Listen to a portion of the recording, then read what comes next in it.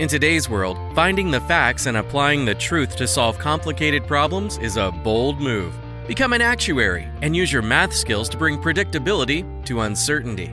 Actuaries are respected professionals and truth tellers valued across the globe. And actuaries are the U.S. News number 22 top-paying career. Explore a great career in a field you love, making a real difference for real people. Find your path. The world needs actuaries more than ever. Shanquella was a beautiful child growing up. As me being her father, on the weekends, she would always like to be with me, and when I leave and go to work, she would cry, She was a daddy girl.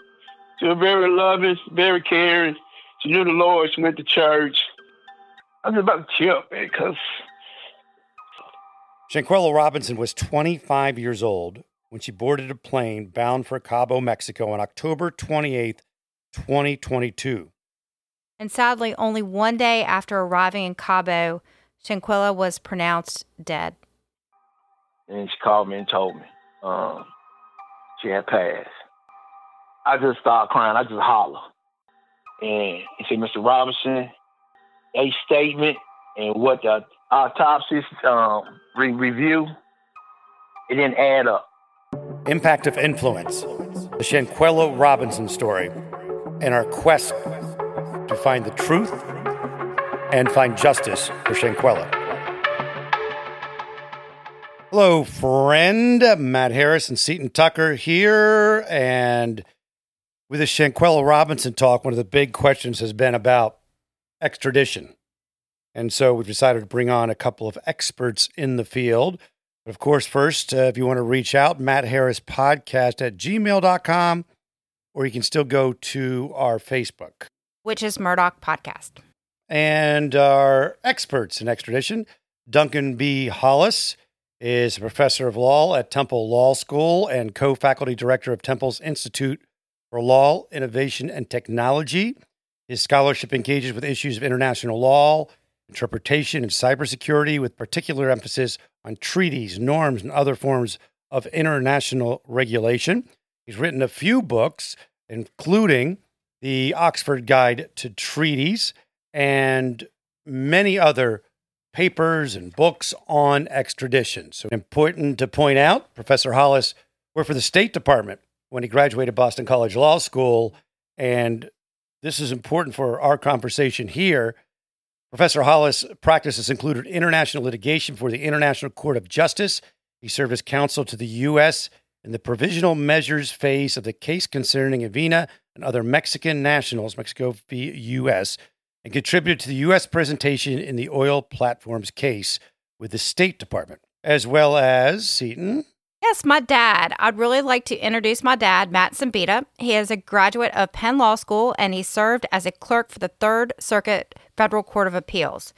With over 30 years of litigation experience, he practices with a large law firm that handles civil and criminal cases domestically and internationally, including Europe, Canada, and Mexico. He has also personally been involved in extradition cases, so I thought it would be the perfect time to bring him on. And he also serves as an adjunct professor at the Temple Law School. Okay, so this case that we've been following has taken us to all about what is extradition, how are the treaties, and that sort of thing. And you two are experts in this field. Let's start with Duncan. Just the idea of extradition, how does it work in general? And I know it would change by country, but what's the general concept? So the general idea is it's surrender of an accused or convicted person who is outside of the country where the conviction or the prosecution is to take place. And, so it is, by a requesting state that asks for them to be returned to the state to face the prosecution or fulfill whatever sentence has been imposed against the state where that person happens to be located. It actually is only a practice that is a little more than a century old. It was not the sort of thing that was regularized in, say, the 19th century. It only began kind of in the 20th century to become a more regularized practice. Before that time, it was really up to the sovereign say, the monarch in Europe to decide whether they would send someone or not. But it's been legalized over the last century through a largely bilateral set of what we call extradition treaties, where two states kind of agree in advance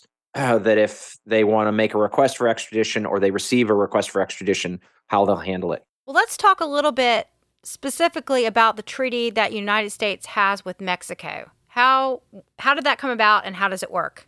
Not surprisingly, right, the U.S. and Mexico, sharing the long border that they do, have a real need for an extradition treaty, because it tends to be when somebody commits a crime in one jurisdiction, they may flee to the other, or there are crimes that might be committed, white-collar crimes might be committed in one territory that have effects in the other. So the U.S. has long-standing extradition relationships with Mexico. The particular U.S.-Mexico extradition treaty that we've had now has been in place for almost 5 decades, although subject to some amendments. And basically, its basic thrust is you can be extradited from one state to the other so long as the crime of which you're accused or have been convicted would be punishable by more than 1 year in the state from which the extradition is requested. There's a unfortunate set of kind of political history where the relationship has been fraught from time to time between the U.S. and Mexico over a series of cases, and the treaty itself has been the subject of multiple Supreme Court cases over the years. Although I'm not sure that will be implicated in the case you all are investigating. Matt, you know of a couple of cases that involved extradition with Mexico. Do you want to give us an idea or an example? Sure. I'll give you a couple of very quick ones. The one that's probably been most cited recently is one involving a gentleman by the name of Victor Ernest Child, who apparently had a house someplace in Mexico and shot his wife twice in the head down there, and then went back to the U.S. The U.S.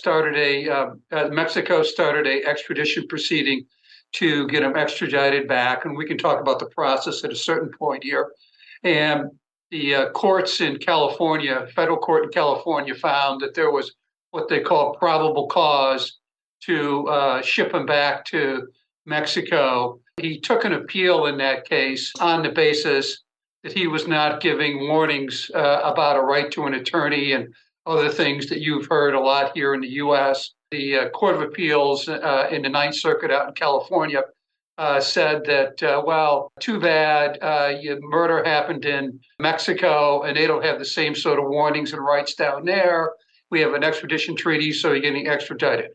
That entire process took probably 6-7 years for him to get extradited down there. He was extradited down there around 2015 or so. I think he was tried, was convicted, and we can talk a little bit about the law, but he basically was given a 7.5-year jail sentence, is what it turned out to be. The other two quickly were involved by a guy by the name of Eddie Cruz, who apparently killed another gentleman down in a bar fight in Tijuana, and the U.S. extradited him down there to face murder charges. The third one involved a U.S. citizen who was involved in a murder robbery of another U.S. citizen, and he similarly was extradited there. Most of the extradition cases you see seem to be coming out of California, I guess because of the border with Tijuana and other things there. I haven't seen that many out of Texas. It seems like the jail sentence in the case that you mentioned is much shorter than you would receive in the United States. Is that typical in Mexican courts? Yeah, the way it works there is, and I'll just give you just a minute or two on the background of Mexican law. Mexican law basically was originally founded not on our theories, as you saw, for example, in the Murdoch case. It was founded on French law and Roman law and Spanish law originally. It was recently changed, so it's a little bit more adversarial. They, in the mid 2005, 2006, did away with the death penalty in Mexico, and they always believe that people can be rehabilitated there. So the longest sentence you can get for murder is 50 years, and then you're up for parole at that particular point. There are various levels of homicide there. So, for example, if you get involved in a bar fight or something that happens spontaneously, it's considered to be less serious than if it was thought through or premeditated in some way. So as a result of that, the sentences for these other charges are somewhat less. When I say less, like 10 years with the opportunity to get parole in 5 or 6 years. But straight out murder, homicide can be longer. Let's talk about that. Let's go to the process then. So Mexico, let's say the crime happens in Mexico. Mexico reaches out to which organization here, Department of Justice or something, and then what happens next? They send the request basically to the State Department, and there are two ways that it proceeds. There's a judicial process and an executive process in terms of the way it proceeds here. When it gets to the judicial process, basically, the U.S. Marshal's Office is responsible for carrying out the coordination through the entire length of how long it takes. What happens is that the Department of Justice will basically send the matter to the local U.S. Attorney's Office. So here, for Ms. Robinson, I believe it was sent to the U.S. Attorney's Office for the Western District of North Carolina.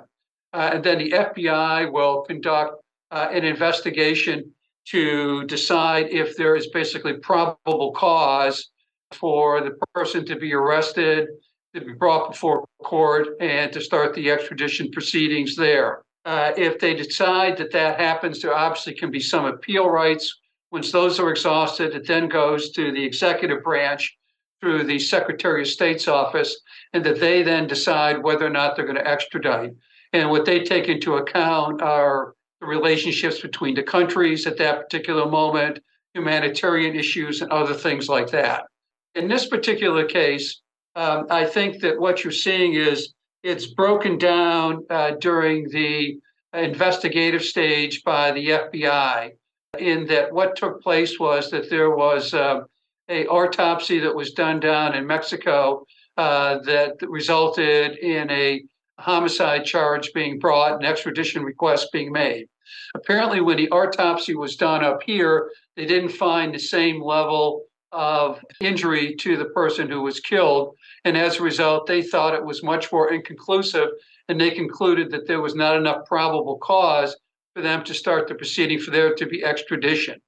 And so therefore, it's probably important that what you guys have been covering in terms of the family effort to get the body exhumed and to do a new autopsy and to recover more evidence is important. If I can just jump in, I think.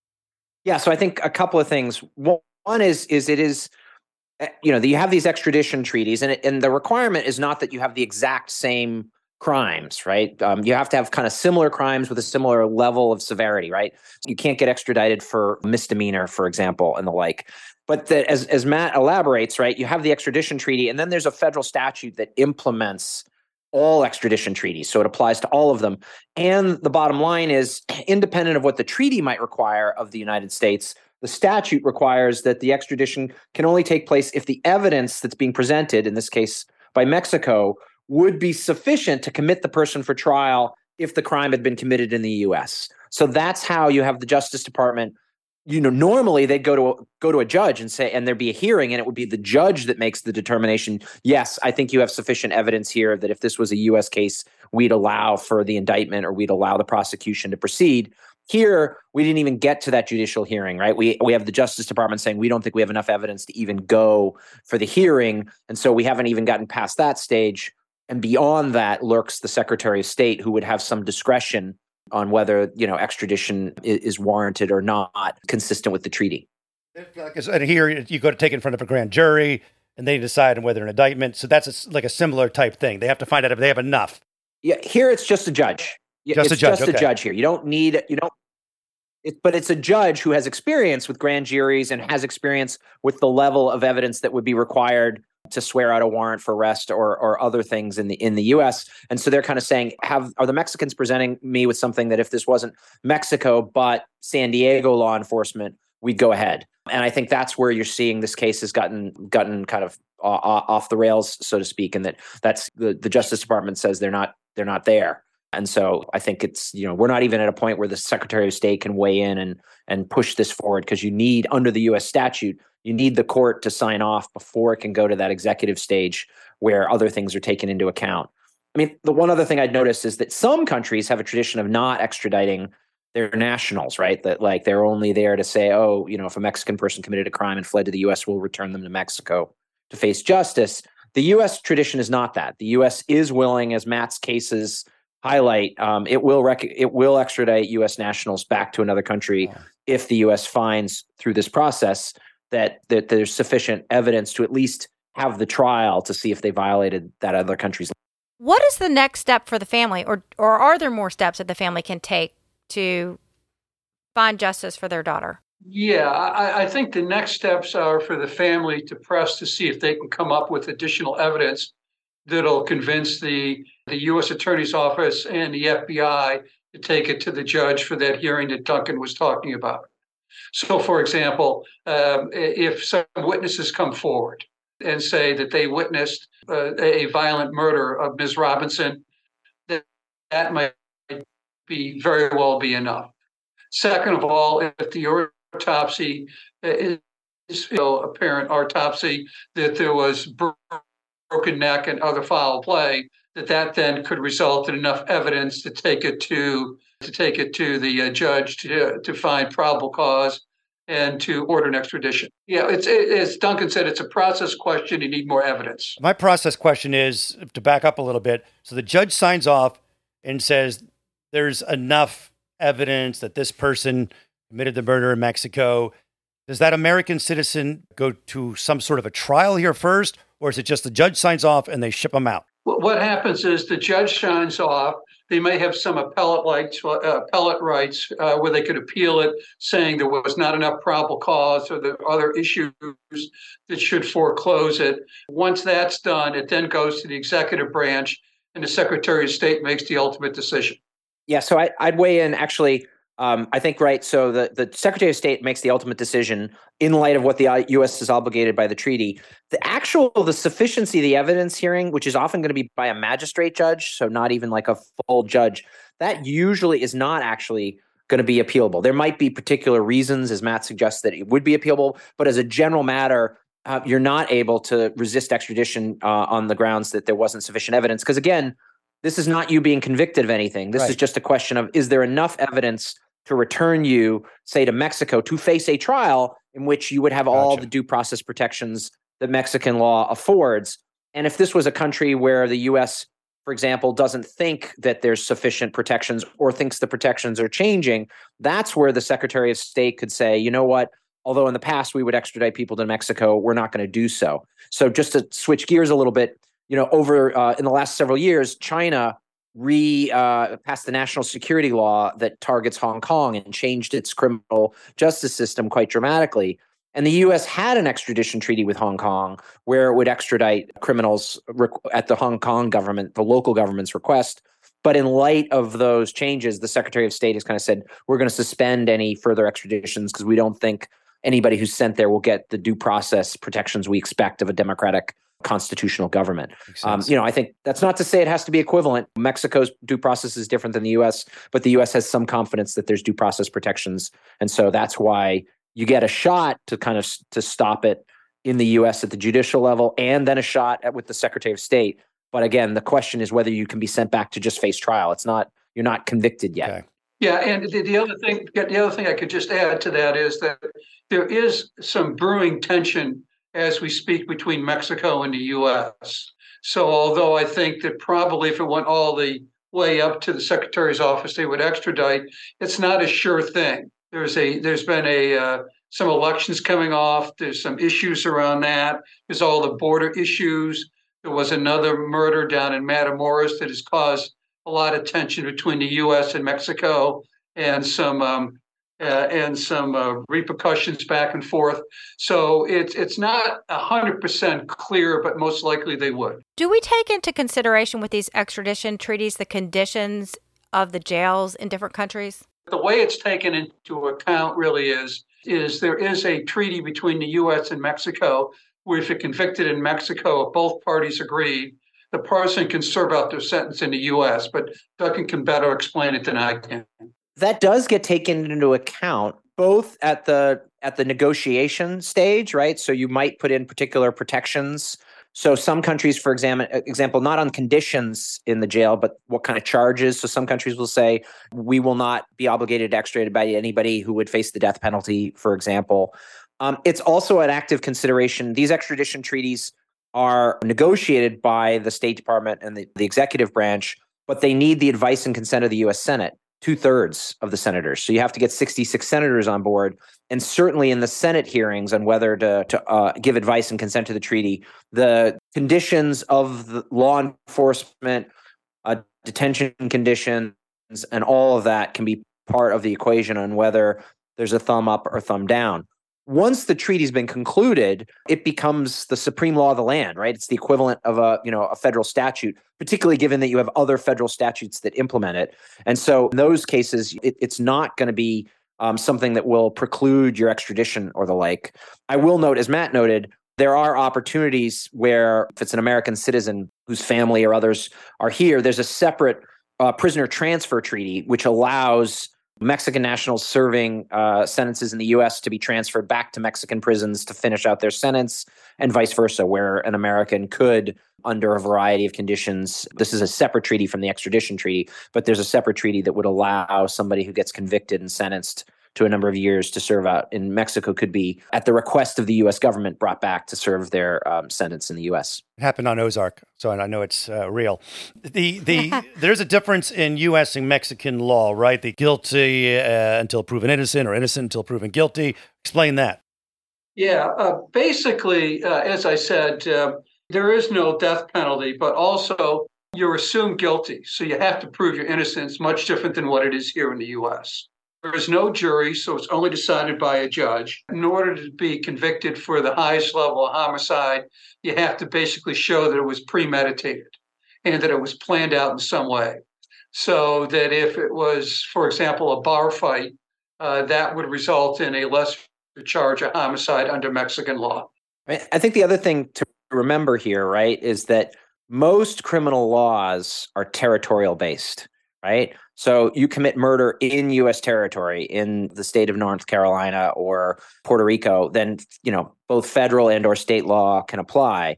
But you commit murder in Okinawa, Japan, you haven't necessarily violated any federal laws. And that's the same true for somebody from Mexico who commits a crime in Philadelphia isn't necessarily going to be criminal. So it's a little bit also of an all or nothing proposition. In the absence of another state with jurisdiction, right, Mexico may be the only state that makes this matter criminal. Now, there are exceptions for things like terrorism and certain, taxation and the like, where states have extended their criminal law in what we might call extraterritorial way, right? Like reaching beyond the borders. But when it comes to most things, even as violent crimes like murder, if there's going to be justice here, the justice will be under Mexican law, because this is not going to have violated, as a general matter, the laws of North Carolina or federal law, unless there's some connection to organized crime or terrorism or the like, which, Congress has said those we will reach beyond our borders. Yeah, and just to add briefly onto that, Seton, that if you are extradited to Mexico to stand trial, a couple other things you ought to know. First of all, they have a shortage of judges. So you're going to be, so you're assumed guilty, you're going to be in jail, and you're going to have to wait a long time to even get to trial. No such thing as a speedy trial in Mexico, right? I know when we were talking before, we mentioned, and not suggesting that this would happen in this case, about sometimes these abductions happen. Can y'all give us an example of one of those? Again, not suggesting that this would happen in this case. Right. So let's be clear that there's the law and there's the politics, and the politics of like Mexican officials trying to send bounty hunters over the border to grab a person would likely severely rupture the relationship. But like I have to say, as I mentioned before, there have been a number of Supreme Court cases where this happened the other way, where there's actually a famous case of the United States versus Alvarez Machain. And Dr. Alvarez Machain was a Mexican doctor who was accused of participating in the torture and execution of an undercover DEA agent, drug enforcement agent, who'd been discovered. And he was accused of helping the Mexican cartel keep this guy alive, where they could get whatever information out of him, and then facilitating his death. And Dr. Alvarez Machin was accused. He was a Mexican national. The U.S. asked for his extradition. Mexico, the treaty does not obligate the U.S. to return Americans to Mexico or Mexico to return Mexicans to the U.S. And so Mexico declined. And the U.S. solution was to put out a $3 million plus bounty on the head. And the very law enforcement officers that they'd asked for the extradition formally ended up off duty, literally, putting a bag over Alvarez Machin's head, putting him in the back of a van and driving him across the border, where he was left in front of a federal courthouse. And Alvarez Machin says this is inconsistent with the extradition treaty. I want to be returned, and it goes all the way up to the Supreme Court, where the Supreme Court actually says, well, the extradition treaty doesn't prohibit abductions. It is a way for a defendant to make their way before the U.S. judicial system. It's not the only way. And so we're not going to find any individual relief for this defendant, even as the Supreme Court says the U.S. might have violated international law. They might have violated Mexican sovereignty by doing this, but that's not going to grant this defendant relief from the trial. Now, ironically, Alvarez Machin's trial is later thrown out for lack of sufficient evidence. So a federal judge says there's not enough to actually try him on it. But we had years of litigation that led to a real break in the U.S.-Mexican relationship, where Mexico threatened to stop all extraditions. The U.S. and Mexico for a time discussed amending the extradition treaty to prohibit abductions. And the U.S. had to kind of publicly come out and say, it is not the U.S. government policy to use abductions to get Mexican nationals before the U.S. judicial system, although that was all before 9/11. And as we've seen in the war on terror phase, this remains on occasion a way the U.S. will anticipate bringing terrorists to justice based on these Supreme Court precedents. You don't have to be extradited in the U.S. To face trial in the U.S. You can get here by other means. But that's always lurking in the background, I think, of the U.S.-Mexico extradition treaty relationship, is the memory's long in Mexico that the U.S. was willing to circumnavigate the extradition treaty in at least, a couple of instances. And that's been a source of tension. I think that's a documentary. I think there's a documentary about that doctor. Yes. Like it's called The Last Narco or something like that. And very, very interesting. Sorry, Matt, go ahead. I'm just going to add just very briefly that in terms of other ways to get somebody transferred from one country to another, Mexico, if you recall, transferred El Chapo to New York, and he was tried on all sorts of crimes that he committed there and sentenced basically to life in a very high security prison. And I'm sure that arrangements were made, since the Mexicans are not in favor of the death penalty, that he would not be sentenced to death as part of the deal they made with the U.S. to ship him up to New York City for his trial. So there are other ways countries do cooperate and other agreements that they do make. Well, the U.S. was probably not happy El Chapo just kept escaping every 6 months from whatever Mexican prison he was in, if I remember correctly. They're finally enough tunnels, guys. So that just really interesting. I think we hit everything. Did we miss anything? Yeah, the only other thing I'd add is just the death penalty point is one worth iterating. That's been another source of tension. Mexico actually took the United States to the World Court, the International Court of Justice, which is established under the UN Charter, because there were 54 Mexican nationals on death row across the U.S. When they were arrested, they weren't told that they could talk to the Mexican consulate.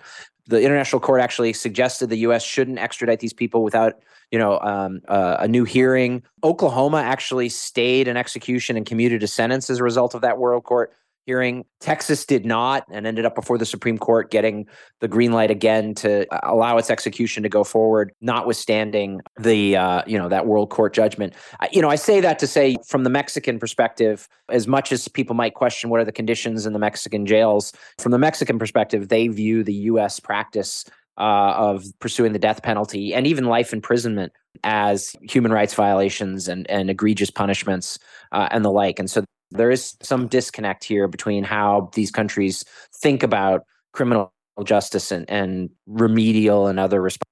Well, I think we actually have some problems with the conditions in our jails as well. Just, I think last week in Georgia, there was an inmate who was suffering from some sort of mental health issue who... Bed bugs killed him or something. I mean, it's really crazy. But we have some issues in our own jails as well. I got a death penalty question. Does the U.S. extradite to countries that have the death penalty?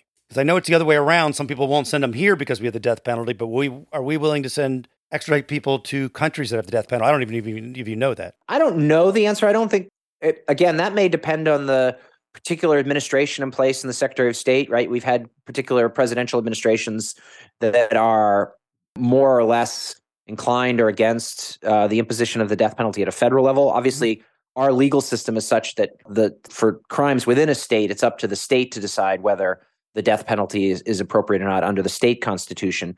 You could imagine certain situations where there might be a death penalty being imposed by a certain country that the U.S. would say, no, we don't think that this person's going to get a fair hearing. But I don't know that there's anything per se that would restrict it unless there's something in the treaty. But I don't think the U.S. actually includes, for its part, it doesn't negotiate to have any death penalty exclusions in its extradition treaty. I don't think so. And in fact, there was a famous case coming the other way involving someone in Philadelphia, a professor at the University of Pennsylvania by the name of Epstein. This is a very famous case that goes way back to the 1970s. Apparently killed his girlfriend and left her in a trunk in a closet until they discovered her body. He was very well known in Philadelphia, and the then Senator Specter apparently represented him before he became senator and got him released on bail, and he ran away. And he ran to initially Ireland and then over to Europe, ultimately marrying some French woman who had some wealth, and they lived in some chateau in the south of France. He was ultimately arrested in the south of France under some agreement that the U.S. made, where if they shipped him back, they wouldn't put him to death. Mm-hmm. And so he was ultimately shipped back to Philadelphia, tried and convicted, and died in prison several years ago. Yeah. The last thing I mentioned is that there is a rule that goes both ways. It's, forgive the phrasing, it's called the rule of speciality. And that's the case that you can only be charged for the crime or crimes for which you're extradited. So you can't say, hey, you were reckless driving or DUI, and we want you extradited for driving under the influence if it would rose to the level of a felony and could be punishable by more than a year. And then bring the person in and say, actually, we're going after you for manslaughter or homicide 1 or something like that. Gotcha. And so there is this idea that Mexico can't undercharge and then flip it. So like Mexico will be obligated if the person, if the accused is extradited to Mexico, they're limited in what the actual then trial can hear, and vice versa. So there is that as something to account for, but it's an important caveat that both sides recognize in the extradition relationship. In this case, the U.S. is saying there's not enough evidence to pursue murder charges, but we've seen the video. We know that there was an assault that occurred. Is it possible that they could file new charges for assault? Yeah, it'd have to be the sort of crime that would be punishable by more than a year's sentence in both Mexico and the U.S. So if you could come up with an alternative but maybe lesser charge, you could go that route, with the caveat, though, that then you could not get the person extradited to Mexico City and then turn around and say, we tricked you. We're now going to charge you with murder. Can't sandbag them.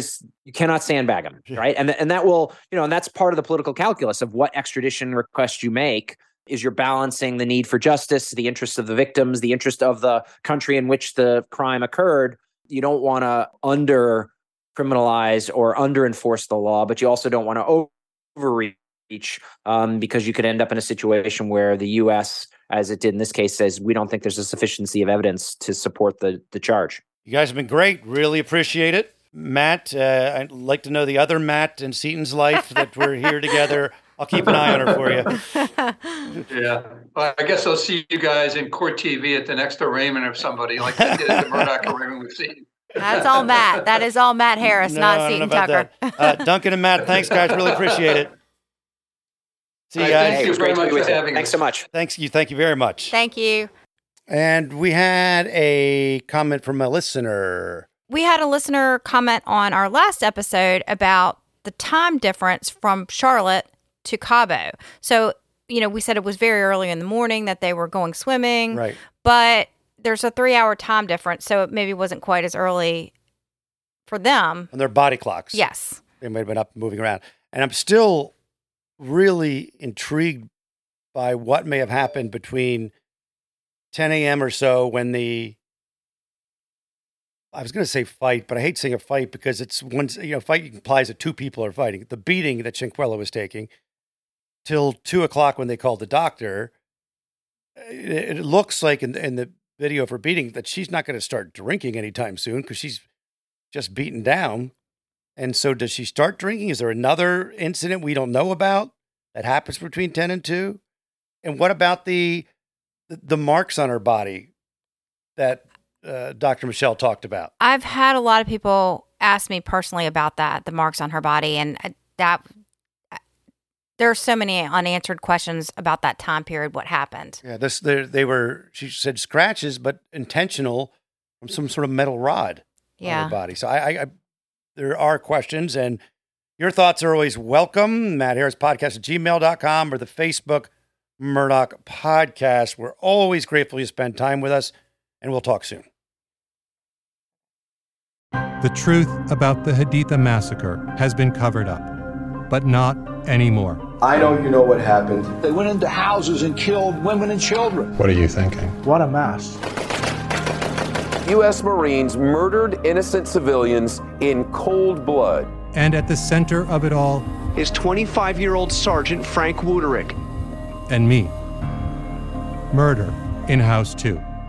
A new podcast from Crowd Network. From DNA testing to the Dixie Mafia, Crime Capsule brings you new stories of true crime in American history. I'm your host, Benjamin Morris. Join us for exclusive interviews with authors from Arcadia Publishing, writing the hottest books on the most chilling stories of our country's past. You can find us wherever you get your favorite podcasts or on evergreenpodcasts.com. Crime Capsule. History so interesting, it's criminal.